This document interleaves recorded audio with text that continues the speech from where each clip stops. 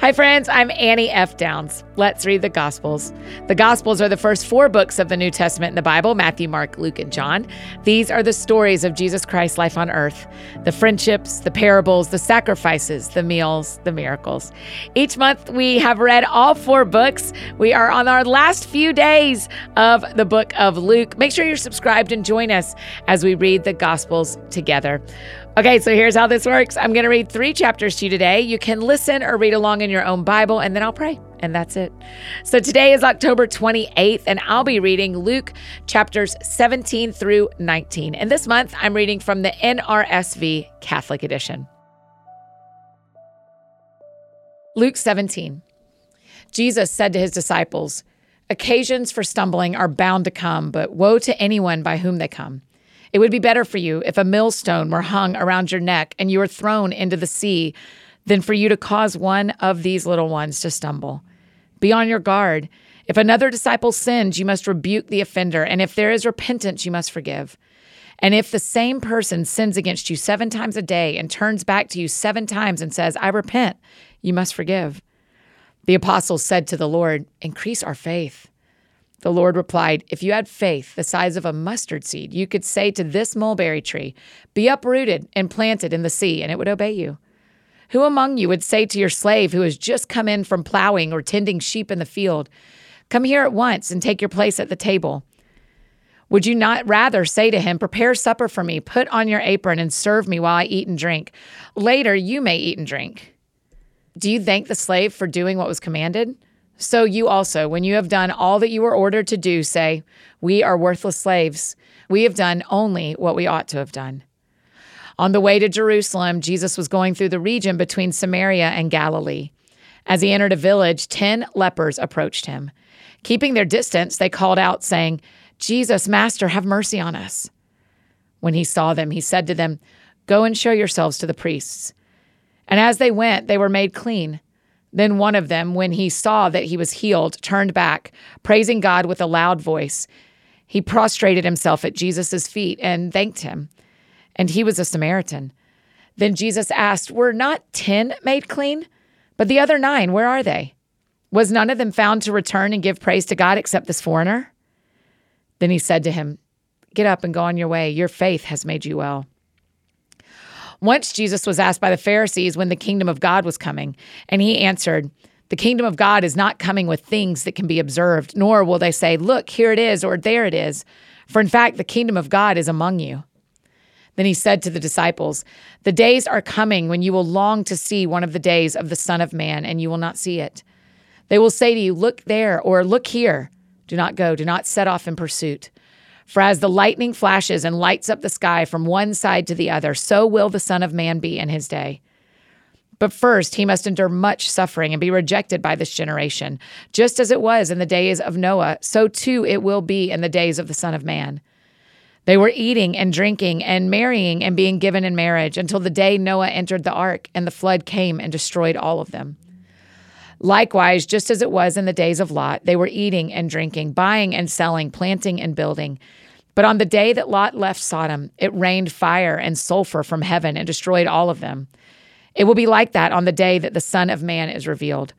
On that day, anyone on the housetop who has belongings in the house must not come down to take them away. And likewise, anyone in the field must not turn back. Remember Lot's wife. Those who try to make their life secure will lose it, but those who lose their life will keep it. I tell you, on that night, there will be 2 in one bed. One will be taken and the other left. There will be 2 women grinding meal together. One will be taken and the other left. 2 will be in the field. One will be taken and the other left." Then they asked him, "Where, Lord?" And he said to them, "Where the corpse is, there the vultures will gather." Luke 18. Then Jesus told them a parable about their need to pray always and not to lose heart. He said, "In a certain city there was a judge who neither feared God nor had respect for people. In that city there was a widow who kept coming to him and saying, 'Grant me justice against my opponent.' For a while he refused, but later he said to himself, 'Though I have no fear of God and no respect for anyone, yet because this widow keeps bothering me, I will grant her justice, so that she may not wear me out by continually coming.' And the Lord said, 'Listen to what the unjust judge says.' And will not God grant justice to his chosen ones who cry to him day and night? Will he delay long in helping them? I tell you, he will quickly grant justice to them. And yet, when the Son of Man comes, will he find faith on earth?" He also told this parable to some who trusted in themselves that they were righteous and regarded others with contempt. 2 men went up to the temple to pray, one a Pharisee and the other a tax collector. The Pharisee, standing by himself, was praying thus: "God, I thank you that I am not like other people, thieves, rogues, adulterers, or even like this tax collector. I fast twice a week. I give 1/10 of all my income." But the tax collector, standing far off, would not even look up to heaven, but was beating his breast, saying, "God, be merciful to me, a sinner." I tell you, this man went down to his home justified rather than the other. For all who exalt themselves will be humbled, but all who humble themselves will be exalted. People were bringing even infants to him that he might touch them. And when the disciples saw it, they sternly ordered them not to do it. But Jesus called for them and said, "Let the little children come to me, and do not stop them, for it is to such as these that the kingdom of God belongs. Truly, I tell you, whoever does not receive the kingdom of God as a little child will never enter it." A certain ruler asked him, "Good teacher, what must I do to inherit eternal life?" Jesus said to him, "Why do you call me good? No one is good but God alone. You know the commandments: you shall not commit adultery, you shall not murder, you shall not steal, you shall not bear false witness, honor your father and mother." He replied, "I have kept all these since my youth." When Jesus heard this, he said to him, "There is still one thing lacking. Sell all that you own and distribute the money to the poor, and you will have treasure in heaven. Then come, follow me." But when he heard this, he became sad, for he was very rich. Jesus looked at him and said, "How hard it is for those who have wealth to enter the kingdom of God. Indeed, it is easier for a camel to go through the eye of a needle than for someone who is rich to enter the kingdom of God." Those who heard it said, "Then who can be saved?"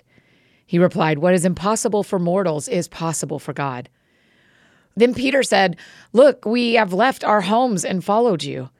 And he said to them, "Truly, I tell you, there is no one who has left house or wife or brothers or parents or children for the sake of the kingdom of God who will not get back very much more in this age and in the age to come, eternal life."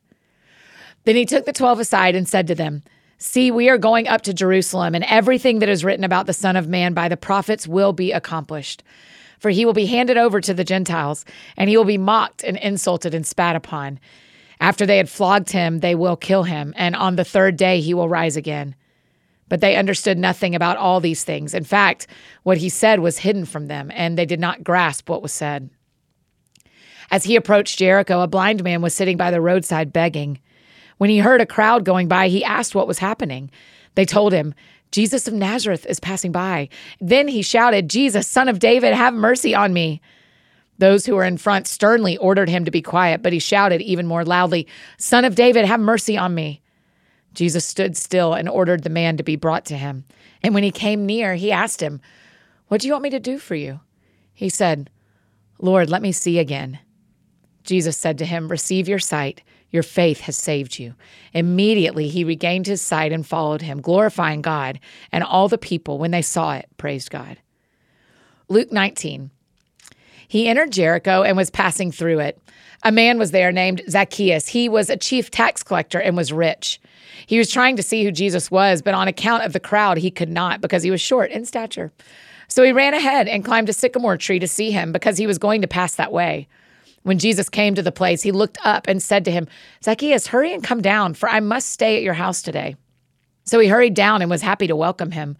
All who saw it began to grumble and said, "He has gone to be the guest of one who is a sinner." Zacchaeus stood there and said to the Lord, "Look, half of my possessions, Lord, I will give to the poor. And if I've defrauded anyone of anything, I will pay back 4 times as much." Then Jesus said to him, "Today salvation has come to this house, because he too is a son of Abraham. For the Son of Man came to seek out and to save the lost." As they were listening to this, he went on to tell a parable because he was near Jerusalem and because they supposed that the kingdom of God was to appear immediately. So he said, "A nobleman went to a distant country to get royal power for himself and then return. He summoned 10 of his slaves and gave them 10 pounds and said to them, 'Do business with these until I come back.' But the citizens of his country hated him and sent a delegation after him saying, 'We do not want this man to rule over us.' When he returned, having received royal power, he ordered these slaves to whom he had given the money to be summoned so that he might find out what they had gained by trading. The first came forward and said, "Lord, your pound has made 10 more pounds." He said to him, "Well done, good slave. Because you have been trustworthy in a very small thing, take charge of 10 cities." Then the second came, saying, "Lord, your pound has made 5 pounds." He said to him, "And you rule over 5 cities."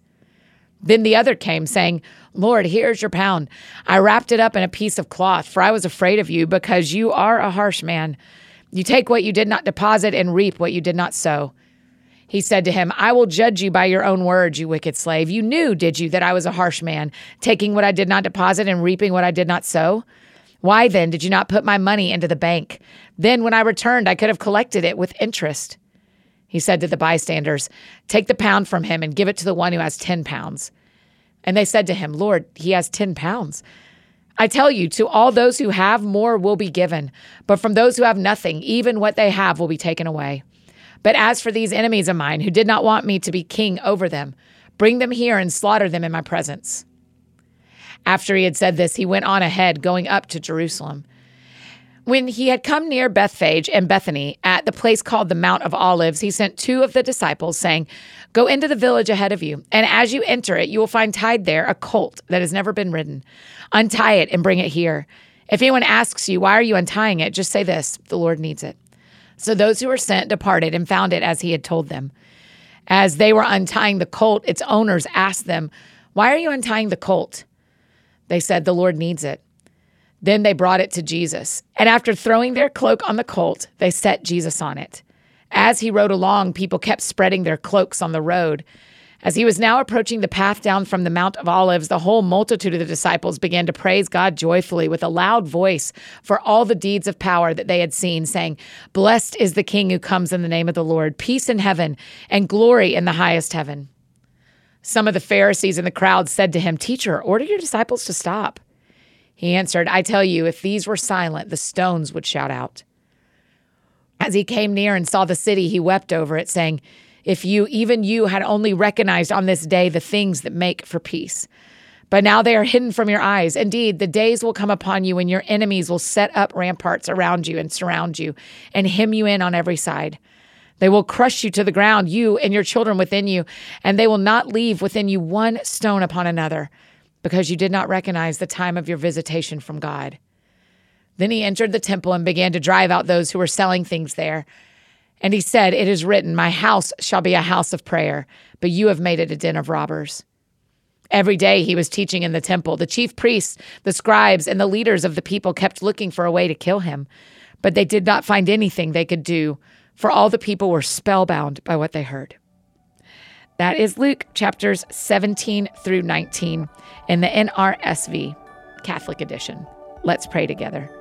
Jesus, I just thank you for seeing Zacchaeus. I thank you that for so many of us who grew up in the church, we can sing songs about Zacchaeus, and he's a story. His story is one we have known as long as any of us have been reading the Bible, that you saw him and you cared about him when no one else did, even though a lot of that was his own fault for not being honest and for being a shrewd tax collector. And so I just thank you that you see the overlooked, you see the overworked, you see the popular and the least popular. You see the ones that deserve to be seen according to us and the ones we think don't deserve to be seen according to us. And everyone's available to friendship with you. There's no one that you deem unworthy of friendship with you. And so I just thank you for that, because that means I made the cut too. So thank you that in all the ways I'm just like Zacchaeus, you have chosen to be my friend anyway. I'm really, really grateful. We love you, Jesus. In Jesus' name we pray. Amen.